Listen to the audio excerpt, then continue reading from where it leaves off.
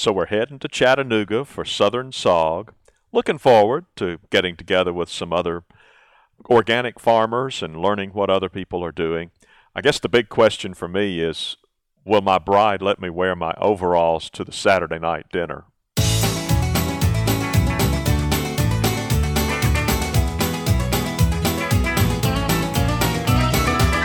Welcome to Longleaf Breeze. Beginners learning subsistence farming using 3 simple principles, approaching but never reaching subsistence. It's gotta be fun while we're doing it. And we don't make allness statements. And now, Lee and Amanda Borden. Thank you, Adrian. And welcome to this podcast of January 21st, 2010. Lee mentioned in the intro that we are headed to Southern SOG. That's Southern Sustainable Agriculture Working Group, I believe it stands for. That's right. We were there, what was it, 2 years ago? 2 years ago when it met in Louisville. And this or was it maybe 3 years ago? No, 2. Okay. We skipped last year because I was in London. We missed 1 year, and now we're going back. Right. So, and last year was in Louisville, and this year we'll be in Chattanooga. So we have quite a drive ahead of us, but we're looking forward to being a part of the festivities there. And as you said earlier, learning something about what to do about our cultivation, about dealing with pests. We've signed up, I think one of us signed up for a short course on helpful Yes, I garden think I'm predators. going to be inside the hotel, safe and dry and warm, while you're tromping around in the rain on the field trip. Right. I signed up for a field trip because I like to get out and stretch my legs, but there's a 90% chance of rain tomorrow afternoon, so that won't be too good. But I'll report on what we've learned. We'll talk about that some next week. And a 0% chance of rain in the hotel where I will be sitting. Just rub it in. I didn't mean right. to rub it in or Right. anything. But And as you referred to earlier, there will be a dinner on Saturday night. They focus typically on locally grown and produced vegetables. So that will be served. And while you don't have to dress up, I don't think overalls are appropriate attire. Oh, come on. Well, the thing with events like this, we're going to be spending time with a lot of farmers who are commercial. They're selling what they're growing. And you and I have a subsistence mentality about the way we farm, which is different from what most of these people will have. That's right. So our challenge is going to be to gather the information that's truly helpful to us and not get bogged down in the marketing. That's right, and we found last time that it's like any other conference. There are some plenary sessions, but there also are plenty of breakout sessions where you have choices about what panels you go to participate in, and we do typically choose those that apply to our interest of subsistence farming, not worrying so much about how do we sell a product, how do we. In fact, a lot of them are even much more full scale production sites. So they're working with, horses and livestock that we don't yet own, if ever. So we do have to pick and choose. Yeah, we have to be sessions that somewhat are applicable careful to make us. sure that we get what's truly useful to us. Right. And the other piece of it that you often have with organizations like this is that this will make the second time we've gone here, and we're going after we've been doing this a while, after we've been gathering information from other sources. And I think if experience is any guide, we're going to find the conference less useful this time than we did 2 years ago, because at that time everything was new. We were That's just right. grabbing, tell me. Well, now we sort of know more about what we're looking for, and probably won't find as many aha kind of kernels of information as we did that first time. Well, let me just lay on a slightly different perspective on that. I think we actually might find it more useful because we've been doing it. I went to a lot of panels. I thought, I know I'm going to need that. I'm going to need that. Well, no, I don't need that. And I now have a much more discerning eye for pinpointing exactly what I do need to know. Good point. I can see how that would make a difference. So. And we also actually might be resource people for some folks there. Before, all we could do was go there and, say we're city folk. We don't know anything. Well, now we know some things. Yeah, we're slowly getting some knowledge and some experience under our belts. So, yeah, maybe we'll be able to be a resource for somebody. Who knows? That's right. And one thing that we found particularly useful last time was making connections with other farmers in Alabama. You bet. That's one of the things we're looking forward to the most about this. And we were very pleased last time to see how many Alabama folks made it to Southern SOG. Right. So, and since this gathering is a little closer to Alabama, perhaps we'll find good participation there from Alabama this year as well. So we'll report on that next week. The other thing that, of course, we've been thinking about that we need to do when we do come back is to actually get started on that deer fence. Well, you want to talk a little bit about what we've been doing to get ready for it? Yeah, I think we ought to get credit for what we've already done to prepare for the deer fence. You and I spent,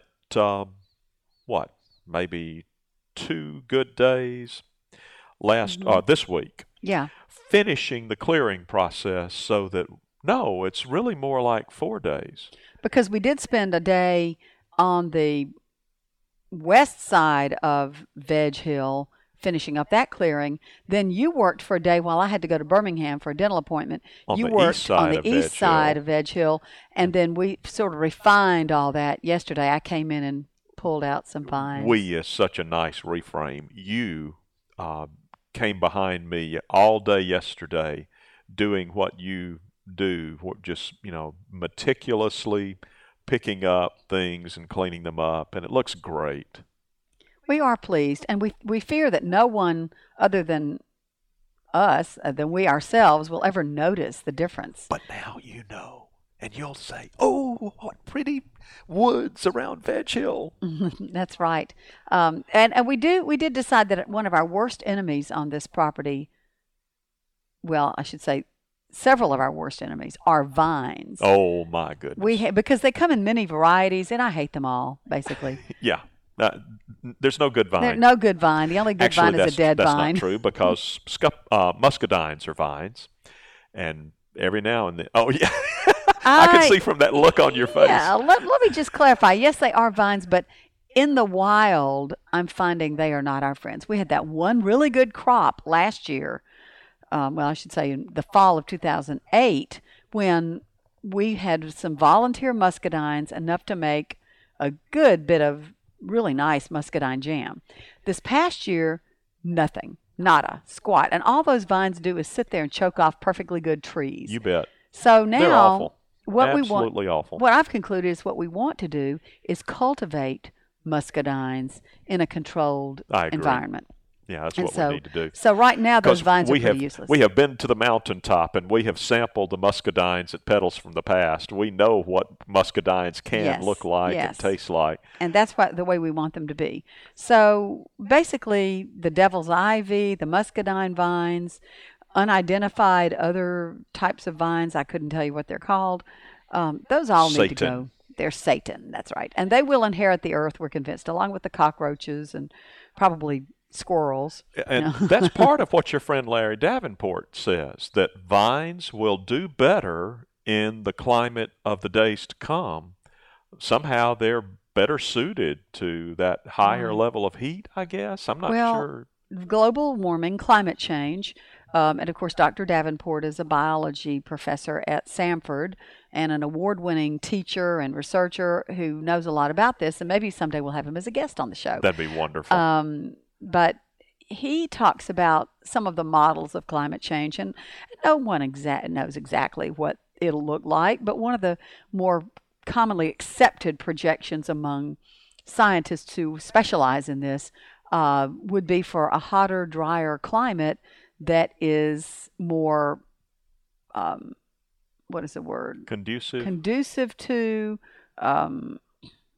hospitable to things that we unfortunately are going to find to be negative, like poison ivy and ivies of that kind of weeds, vines, probably privet. I hate that.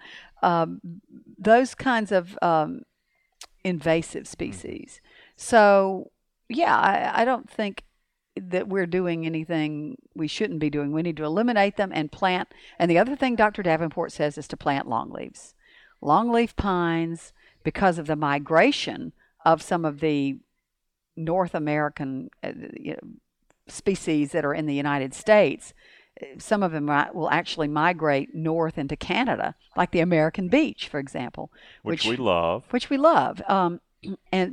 longleaf pines seem adapted to this environment and should do fine. So we're trying to do our part, and I think we've talked about that before on the podcast. That's one reason we'd like to do that. But to the extent that we can do something to undermine vines maintaining I won't say getting a foothold, maintaining a foothold here, then we want to do that. And we've also, we might talk about this some more later, doing a controlled burn, which is a way that the Indians used to control unwanted species like that. And increase the growth of the longleaf pines. Right. Which are designed to withstand the effects of burning better than most other species. Right. So, and that's something, if we do end up doing it, maybe next month we'll talk more about that.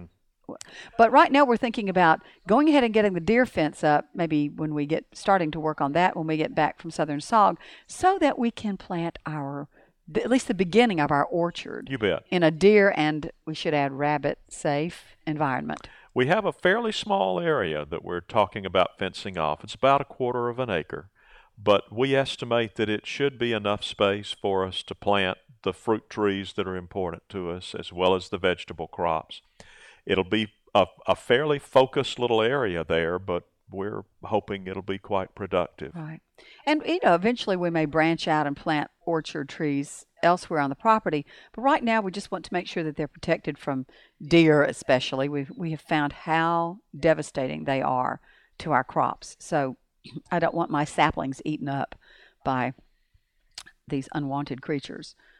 So anyway, that's kind of the plan. And we'll need to go ahead and get the orchard trees in during the winter. Right. Sort of a clock ticking on that. It definitely is. Which means there's a clock ticking on the deer fence, which means there was a clock ticking on clearing off those areas around Veg Hill.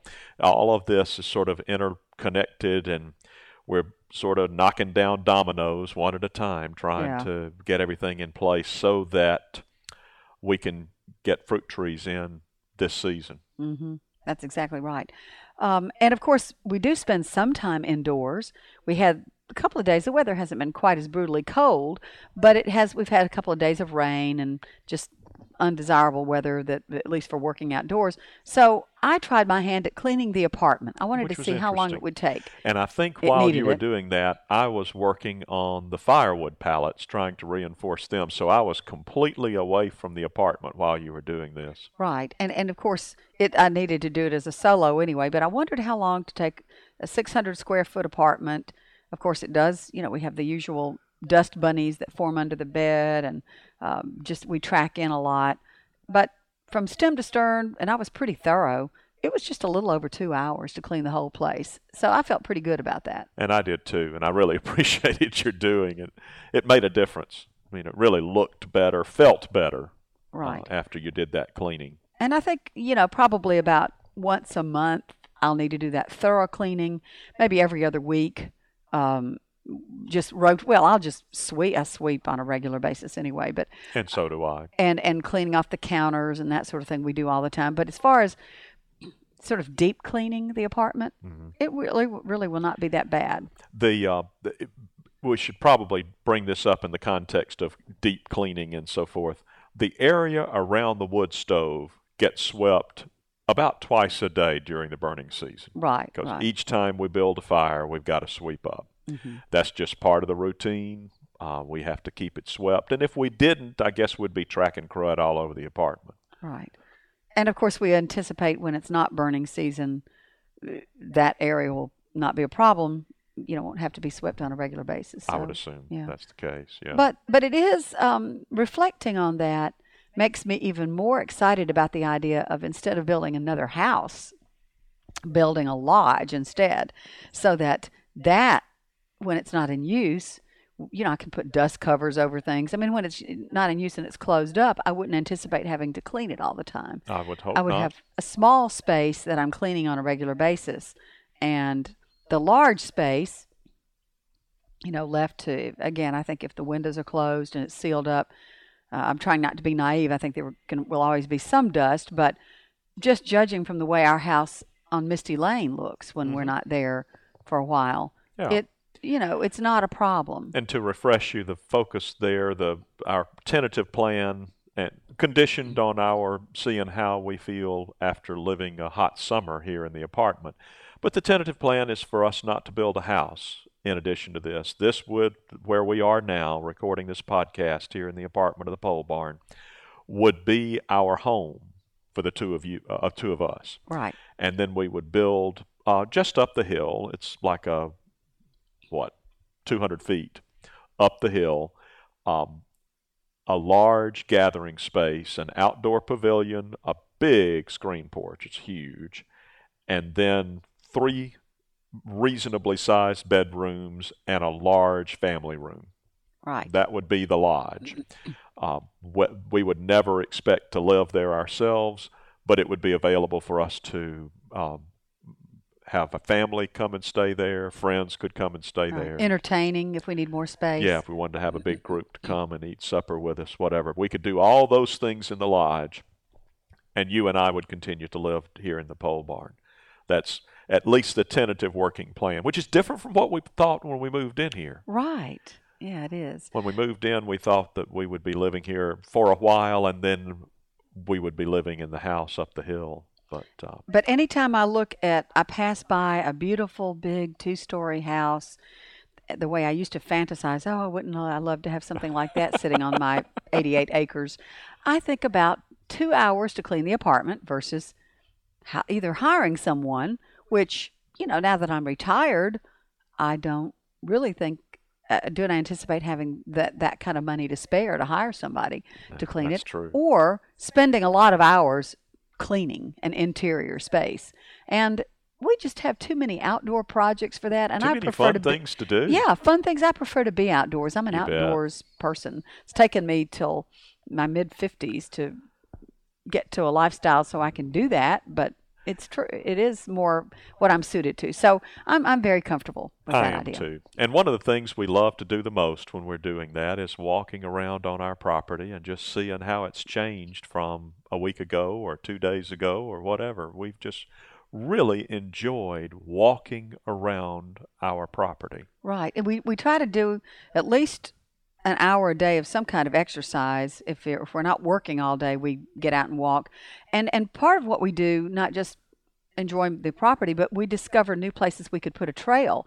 I think since our last podcast, we discovered that beautiful kind of a ridge over on the north part of the property. And we have big plans for it. Yes, we do. We have a pretty good sized swath of our property that's been not inaccessible by foot, but inaccessible to vehicles. And when you say inaccessible to vehicles, at least the way we're doing things, that means you don't have a trail that's easy to walk on. Right. So now we're talking about the possibility of putting in one pipe with some clay gravel on top of it, and we think if we do that, we'll open up that whole swath so that we can get in with tractor and do some bush hogging and clean it up so that we can really enjoy that section of our property as well. Right, and the reason we need the pipe is, like a lot of our property, there are some places where either due to underground springs and or rain drain off or both, it's just too murky or sludgy for the tractor to be able to pass by. So swampy. Swampy is a good word. Yes, but I don't like to think of us having swampland here, but some of it really is, some of the bottomland. So, that's why we have to have the pipe so you can get that tractor in there to maintain the trail. Really clean that up so we can enjoy using it. Right. And we're almost out of time, but I wanted to talk with just briefly about the rhythm we've gotten in about compost and managing the compost, because that's sort of pleasant to both of us, I think. Right. And we're building a nice big compost pile outside that we can use in the garden. Rich, black compost. It's just fun to watch that happening. I've talked before about the compost fairy. I love the way that you take food scraps and leaves and even shredded paper, put it all in that pile, and you come back a few weeks later and you've got this rich black compost that's just full of life. But the rhythm begins in our kitchen. We don't waste a lot. We don't throw a lot away. But let's face it, you eat an apple, you have a core, banana peel, you have peels. orange peels, corn cobs, Chicken and all bones. of that, our tea grounds and our coffee grounds. So all of that goes into our little compost, kind of a small canister, yes, that sits up on the counter. And daily we take that out to the compost heap outdoors, and it just, as you said, magically turns into nice, rich organic matter. Yes. Well, it is already organic matter, but and when usable organic matter. I receive a lot of correspondence in my role as a divorce lawyer, and all of those documents get shredded, and that shredded paper gets added to the compost pile as well, and it disintegrates and forms nice, rich humus. So that's great. It is great. It's fun to watch, and we look forward to doing that for years and years. Right. So I guess we are just about out of time. I guess we'll be in touch back with next week with an update about Southern SOG and our trip. So have a good week. You've been listening to Longleaf Breeze with Lee and Amanda Borden. We'd love to hear from you. You can call the farm at 334-625-8682. Send email to letters@longleafbreeze.com. Or you can send us honest-to-goodness mail at P.O. Box 780446, Tallahassee, Alabama 36078. To browse our archive, to learn more about the farm and about Lee and Amanda, and to talk with other listeners, visit us at longleafbreeze.com. Thanks for listening. See you next week.